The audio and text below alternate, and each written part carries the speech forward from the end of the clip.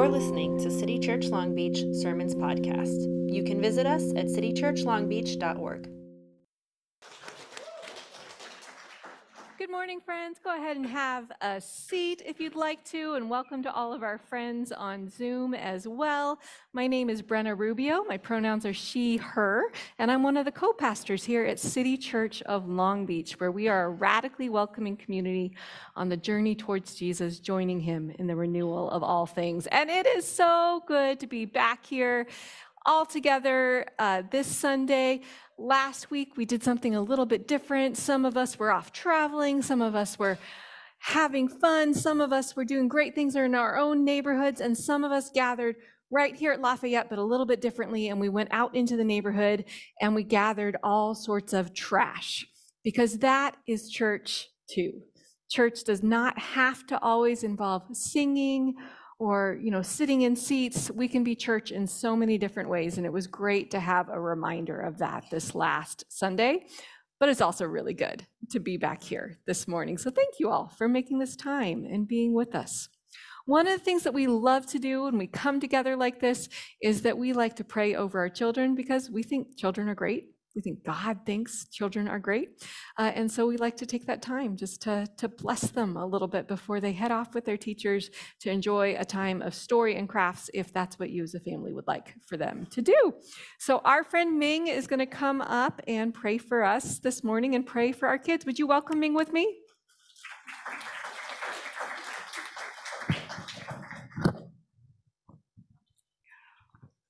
Good morning. Lord, we thank you so much for just the privilege and joy it is to be able to love on and care for these children in our church. Thank you for all their caregivers at home. Thank you for their teachers and the guidance they provide. And we pray that you would just help us to be guideposts for them as they learn to seek you and learn about you and know you. Help us to just be a loving and kind presence in their lives. In Jesus' name, amen. Amen. Thanks so much, Ming. Hey, kids, if you want to come on out with Ming and the other teachers, we're going to have fun with you guys this morning. And would you also welcome up Bill White, our other co-pastor here? Hey. Good to see you people. I missed you last week, and I am glad to be back now. So we are in a sermon series right now where we are walking through the book of Exodus, and we're looking at some of the key moments in the life of the people of Israel and how they related to God, how they related to other people, and kind of exploring the journey of faith through the lens of this particular book of Scripture. And today we're in this passage, we're looking at Moses. And when God comes and says, Moses, you're going to go and lead the people of Israel, you're going to lead them out of bondage in Egypt, right? They're in slavery, they need rescue, and you're the man, you've got the job. And Moses is like, nope, you got the wrong guy. And so we're just going to process that, and we're going to process what do we do with that sense of sometimes God might be up to something in our lives and we don't want to do it. Because I have a feeling that's probably been your experience. It's certainly been mine on many, many occasions. So, but I wanted to start, as many of you know, I was out of town last week. We took the vacation of a lifetime and went to South Africa for the last 10 days, and it was absolutely amazing. If you ever go to South Africa, talk to David Newton. Where's David? There he is. Talk to David Newton, get all the lowdown, our local South African, and talk to his friend Siv, who is truly an amazing human being, who took us on a guided tour through the townships in Cape Town, where he grew up, and it was just incredible. But one of the highlights of South Africa was going to Robben Island. Robben Island was a leper colony turned prison turned war camp turned prison just outside of Cape Town, about 4 miles off the coast. And Robben Island is where they kept their political prisoners during apartheid.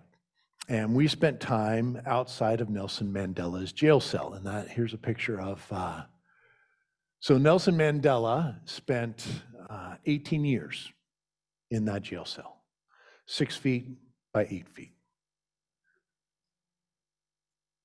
That's where he lived. And to stand outside of his cell and to visit the exercise yard right outside the back, and to hear the stories and to watch the videos of the brutality, just the inhumane treatment. I mean, you would not believe the things that the white warders would do to the inmates. It just turns your stomach. And yet, here's this man who takes this suffering and with God's help, it transforms into one of these golden souls that ends up changing a whole nation. And so he was here in that jail cell for 18 years. He was in jail. He was jailed by the government for another 9 years, 27 years in total. And when he comes out, he's elected president. And he starts the process of rebuilding a nation that was a two-tier system, and now all people, they call it the Rainbow Nation, right, where all the different people get to be together. And to hear his story, to stand out and look inside his jail cell, it's like God is speaking and saying, you can actually do great things. You can actually change the world. Or maybe you're a little part of it. And the voices inside are screaming, not me. Send someone else. I don't want to do it. It might be hard. It will be hard. Certainly there's someone else who's qualified. And I think over and over, I think that was the biggest theme of our trip in South Africa. It's not what I anticipated. My son planned it all. Timothy's a remarkable student of culture. He actually took 5 classes on South Africa when he was in college. And he had everything all planned out, all the food, all the places and everything. I didn't know going in that it was actually a pilgrimage to look at God's heart for equity and justice, and what God might want to do in the world. And in some ways it felt overwhelming. And I wonder if God might be speaking to me, and maybe speaking to all of us in some way or another, to say, hey, there's something for you to do in this world. And how do we handle that? How do we face all the insecurities and inabilities that we have and try to respond to God's call? So our friend Arturo Macias is going to read scripture for us. If you would welcome Arturo as he comes up. And you may stand in honor of God's word as it is read today. Friends on Zoom, you don't have to stand on your bed. No, you got this one, baby. You can if you want to stand on your sofa or whatever. That's fine, cool. Good morning, City Church family. So this morning, we're going to be reading from the book of Exodus, chapter 4, verses 10 through 13. And I'm going to interrupt you right here. So this is after God is speaking to Moses, say, Moses, man, I got it. You're going to go and be a part of my big plan to redeem the people. And here's Moses' fantastic response, which I love. Moses said to the Lord, "Pardon your servant, Lord. I have never been eloquent, neither in the past, nor since you have spoken to your servant. I am slow of speech and tongue." The Lord said to him, "Who gave human beings their mouths? Who makes them deaf or mute? Who gives them sight or makes them blind? Is it not I, the Lord? Now go, I will help you speak and will teach you what to say." But Moses said, "Pardon your servant, Lord. Please send someone else." People of God, this is the word of God. Amen. You may be seated. Oh man, please send someone else. Isn't this the story of our lives, right? I don't want to do it. I want to watch TV. I want to do anything else besides whatever it is that you may be calling me to. So just at the very beginning of this is a whole long conversation in Exodus 3 and Exodus 4, 2 chapters of the Bible. And At the very beginning, when God proposes, like, hey, let's do this together. Moses' first response in Exodus chapter 3, verse 11 is, who am I that I should go to Pharaoh, the leader of Egypt, and bring the Israelites out of Egypt? Who am I? I've got no game. I can't do that. And then by the end, so in the middle, there's this whole conversation back and forth between Moses and God. And then at the end is the verse we just read, Moses like, just send someone else. And in so many ways, this is the story of our lives. This is the bargaining that we do. A lot of us aren't as I dare say, maybe not as honest as Moses, or maybe as direct. We'd rather just go drinking and not think about it, or just watch TV and not think about it, or just make ourselves busy with work or school or whatever it is. But we're really saying the same thing. Who am I? I don't have what it takes to make a difference in the world. And then finally, just send someone else. I don't want to do it. So what I want to do here is have a version of sort of an open mic. I want us to, we're not going to have an open mic because open mics always go bad. But it's a version of it. So we're going to do a little texting. Because I want to hear, we need to hear from each other, because this is our stories too. So for our friends on Zoom, you can put in the chat what you'd like to say. And friends here, this is my cell phone number at the bottom. All right, you're going to text me right now. And here's the question. Share a time when your insecurity or other issues prevented you from doing something God might have been calling you to do. And it's might have, because we don't know.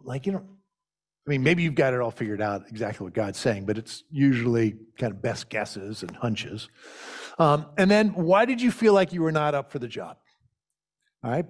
So, and we'll read this anonymously. In fact, I want to invite my Brenna Rubio, Isabel Arechiga is going to come up, and they're going to read the responses. So take a minute. We're not rushing here, so we're waiting for you. And we're going to hear from amongst us, whoa, when have maybe it was about parenting or a job or something about your spiritual life. Take a minute and think. We're not in a rush. But he may make us stand here until you guys send us something, so. You got comfortable. I would say he's comfortable.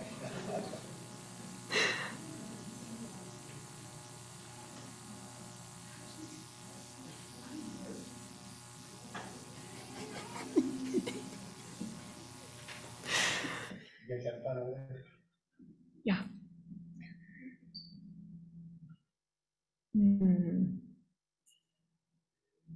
Getting a few. Go for it. You can maybe take out anything that feels too specific, but yeah. Yeah, feel free to edit, Take out all the F-bombs. You can read that one. Yeah. We're just if we edit, it's just because we want to protect your privacy, and if we're too timid, sorry, that was on us. But you're good. Okay, Yeah. so this one says, pardon me from being trans, Lord. I don't like everyone knowing my business, and being trans is so public. Being a teacher, preparing so well, and only teaching for a year. I had to leave because I was too insecure to deal with the teenagers, even though I knew it was a good thing to do. Unworthiness, lack of value makes it way less motivating.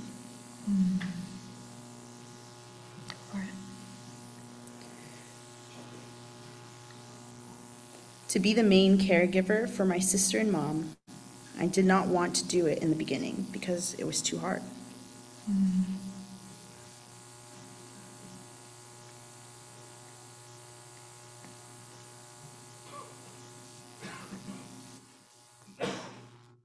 you want me to do that one? Sure. Declining to serve in leadership in the church because I didn't feel equipped because of past church experiences and issues I need to work out emotionally.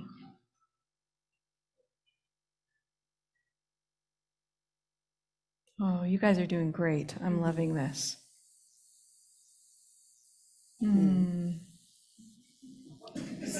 Sorry. Can you tell we're like, Oh, that's all right. Pretty much daily.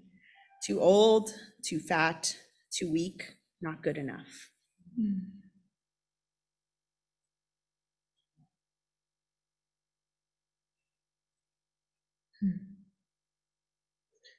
To leave a situation I was in with someone in fear that I would have a void.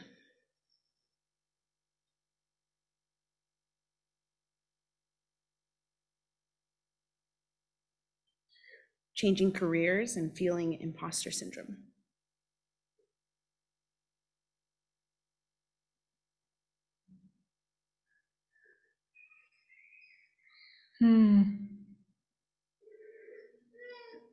Just read on. yeah, God is calling me to send this text and be honest, but my fear of transparency holds me back. That's relatable.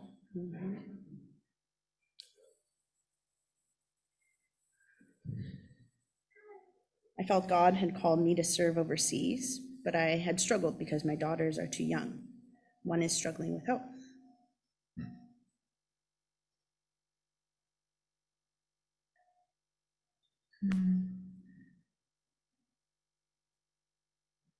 Starting a master's degree and being a husband for the second time.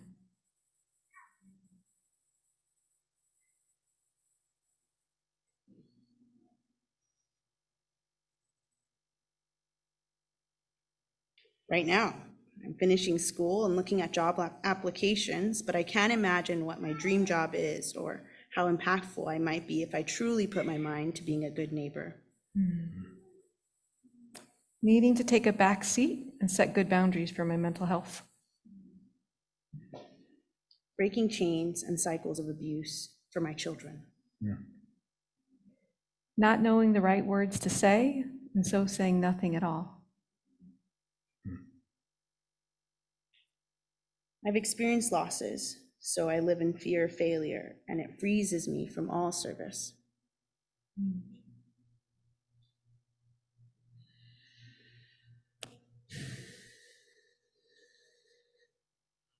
Similarly, feeling unequipped and afraid of failure as an assessment of my value or worthiness. Maybe we'll Pause. pause. I mean, if they're, oh, man. You There's guys, so many- these are amazing. Yeah. Thank you for sending them. I mean, and they're more. I mean, they're, Yeah. yeah. Thank you for sharing. Yeah, right. Just blow through them. Just, I mean, they texted them just like, I don't know what God wants for me, but I'm insecure to do anything.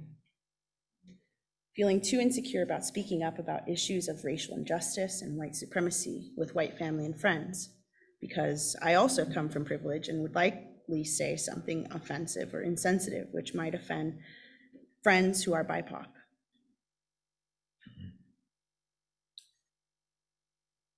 Leading my family with love because I failed to love myself.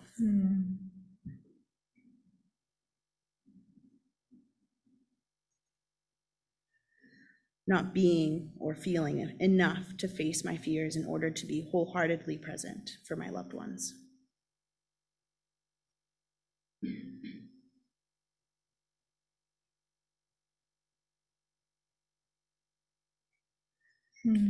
Being ashamed of my mental illness and past stopped me from being honest and asking for help. I put on a front instead.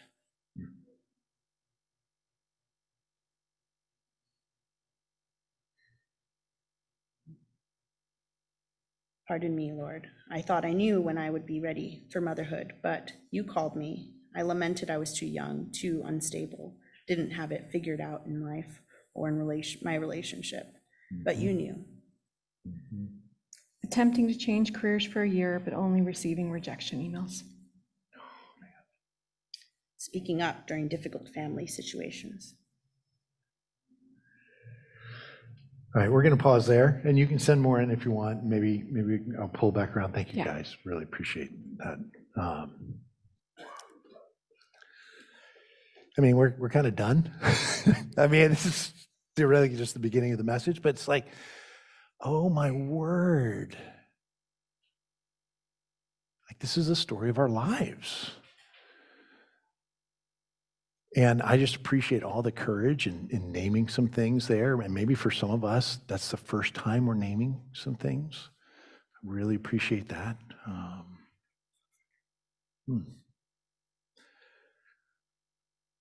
So in this passage, Moses has a response early on. We're kind of in the middle of the conversation. And this is what he says, and I think it really relates to what we've just, kind of this sacred moment we've just had. In chapter 4, verse 1, it says, Moses answered, "What if they do not believe me or listen to me?" So God said, hey, I want you, like, I've got something for you. And Moses starts with, who am I? He's going to end up with, send someone else. In the middle, he says, what if they don't believe me?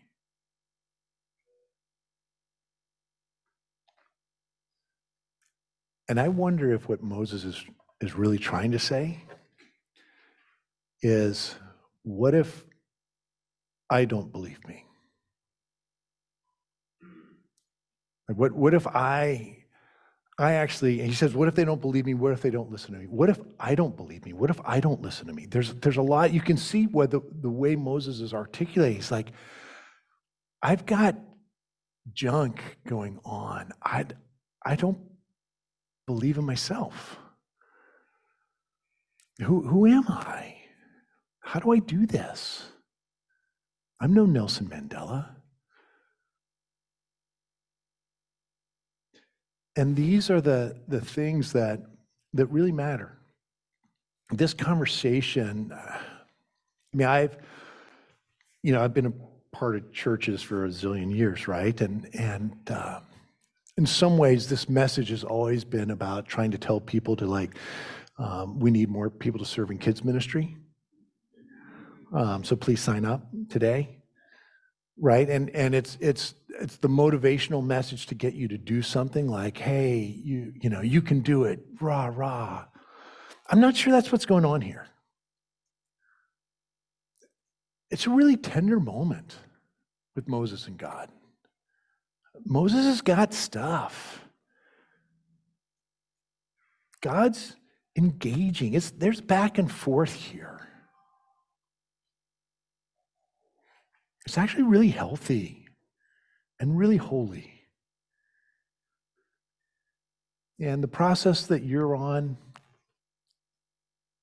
you're in good company. I hope you had a sense of that.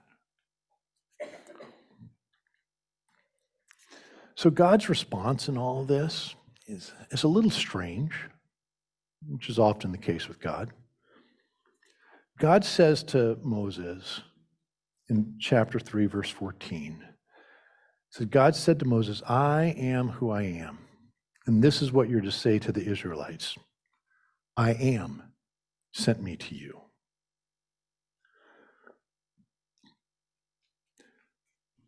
As God comes at this conversation, the way that God is going about it, it's going to be a couple of steps here. But one is God saying, okay, I'm hearing you. I'm engaging with you. Like, wow. Yeah, okay. Let me let you know who I am. I am.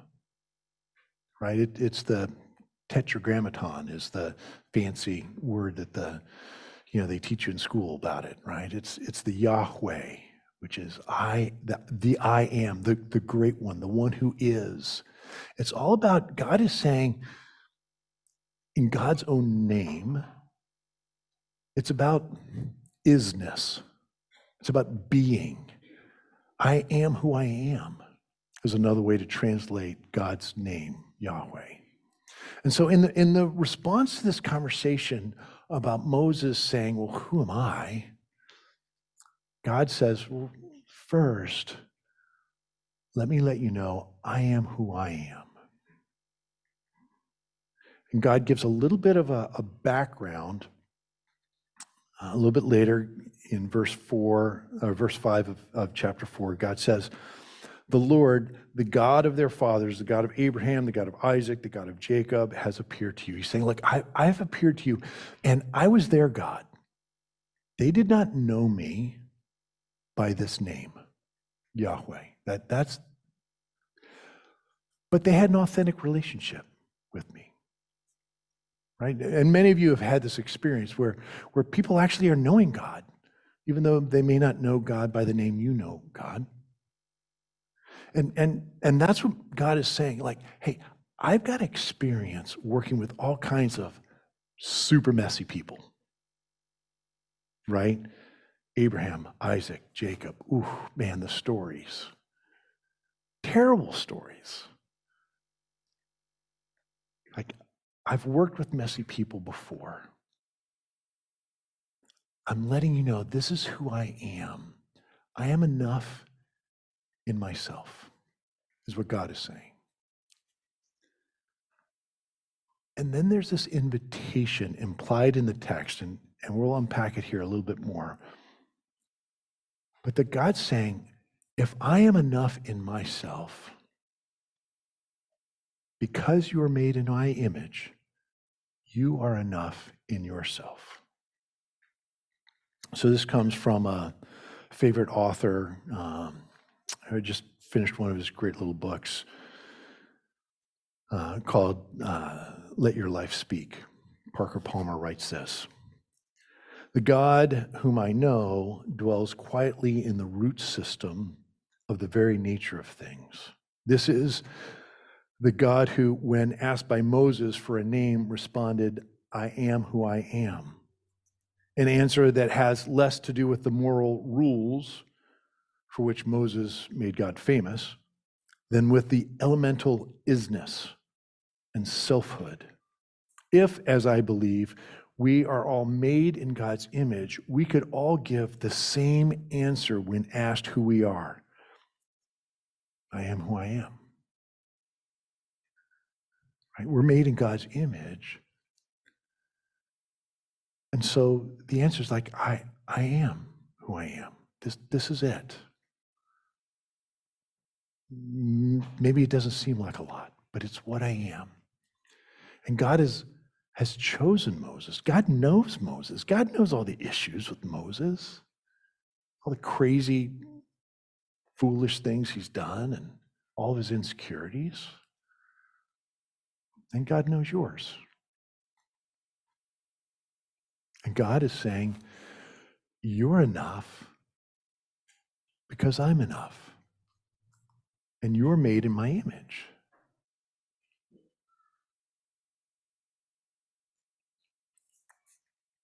Miles Davis, the great jazz trumpeter, right? I don't know if you listen to jazz, but he's got this great line. He says, man, sometimes it takes you a long time to sound like yourself. Right? I mean, in some ways, this is the journey that we're on. We're trying to be like, who am I? That's the real question. Moses asked it back in chapter 3, verse 11. Who am I that I should do this? Well, let's go on that journey.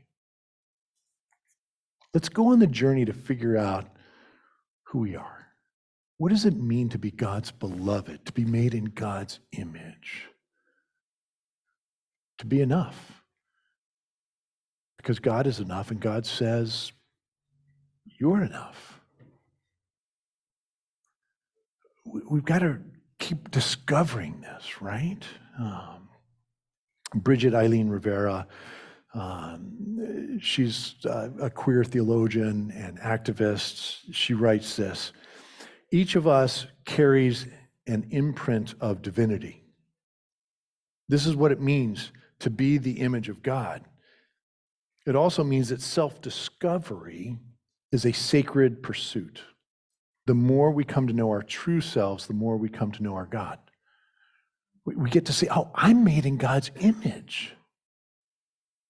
And sure, I've made a mess of all kinds of things in my life. But God is inviting me on this journey to uncover who I am so that along the way I might uncover God. I mean, John Calvin, one of the old, dead white theologians who started the Reformation, says there is no knowledge of God without knowledge of self. You actually have to know who you are to know God. And so ultimately, when it comes to these questions of what are we going to do with our lives, whether it's the job teaching, or whether it's you feel called to be a parent, or you're made a parent, you didn't feel called to it, but here I mean, all the different parts of the spiritual journey that we go on. This is our mission. This is what we're doing in the world. Ultimately, I think what this passage is saying is that it's our identity that determines our destiny. It's who we are that shapes what we do. It's our being that precedes our doing. And we're invited in on this deep journey with Jesus to know who we are. And so I want to close with two pictures. Another one from South Africa. So this is so that's Katie there that's in the foyer, this great big open space, which is also an art gallery at the on Constitution Hill in Johannesburg. And it is it's the atrium where you enter in to the nation's Supreme Court. So we actually went and sat in chambers of the Supreme Court of South Africa, and this is the way in. And what you'll notice is it's sort of a strange angle, right? I'm up a floor. I'm actually this is the old prison, what they called the old fort, which became the old prison, which became the old fort again in Johannesburg, where again they carried out just inhumane torture and abuse. Nelson Mandela spent 2 stints here. This is where Mahatma Gandhi actually was imprisoned for the first time. He kind of solidified his vision for nonviolence in Johannesburg, obviously multiple decades before Nelson Mandela. And so I'm standing here in a cell block. This is solitary confinement, and this is a door right here. That opens up, and that would have been the solitary confinement cell right there. But what they did is they said, look, there are a lot of places we could put the Supreme Court, and there were reasons to put it other places where the court had been, but they said, no, we're going to build it on the old prison, the most notorious prison. Well, that and Robben Island, it's kind of a toss-up. And they built it, they literally, so part of the exterior wall of the Supreme Court of South Africa is prison block number 4. Where these horrible things, great injustices were done. And so when you walk in that building, you cannot ignore the reality of South Africa's past. We love to in our country, we love to ignore. But in South Africa, they made this agreement we will not ignore, because we know that our identity is going to determine our destiny.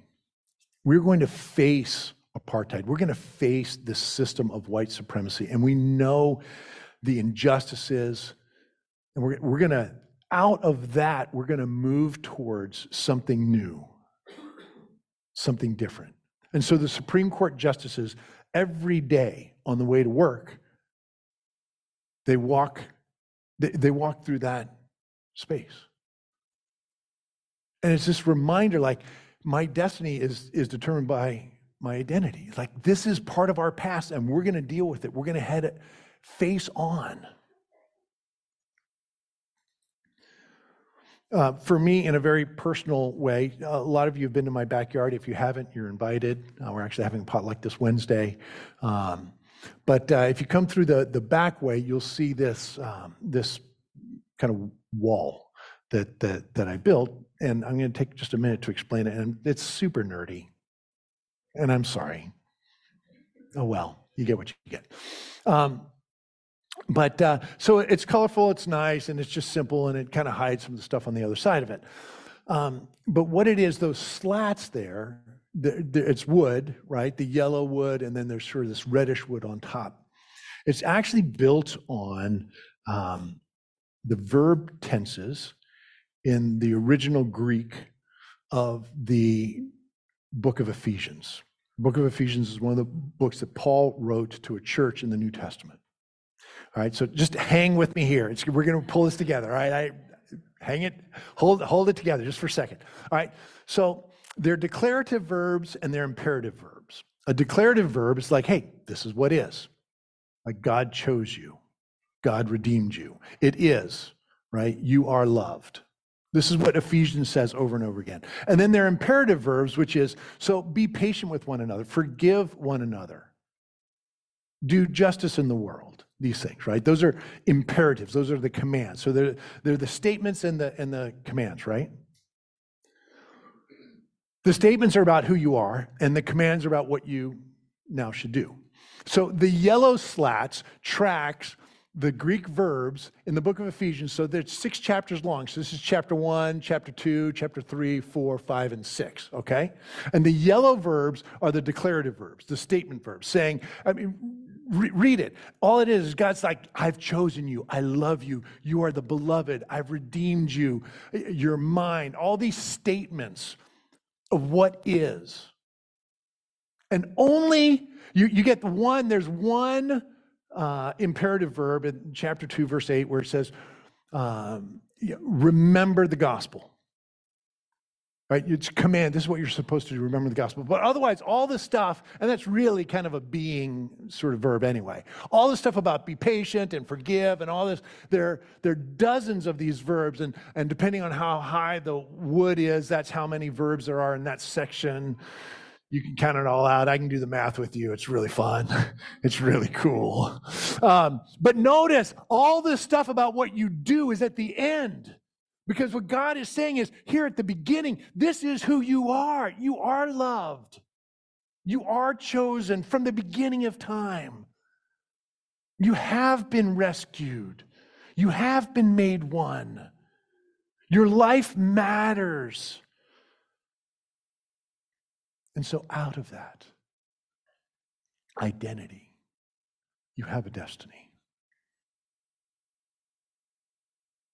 Go, do justice, care, forgive, be patient, be transformed on the inside.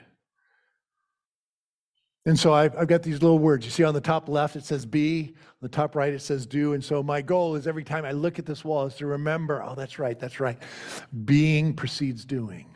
Identity determines destiny. For Moses, it's answering the question, who am I? And for each of us, it's facing what's actually, all the stuff that's here that we just read. It's facing that and going, yeah, that is there. It's like the Supreme Court in South Africa. Yeah, there's a lot of, oof. Yep.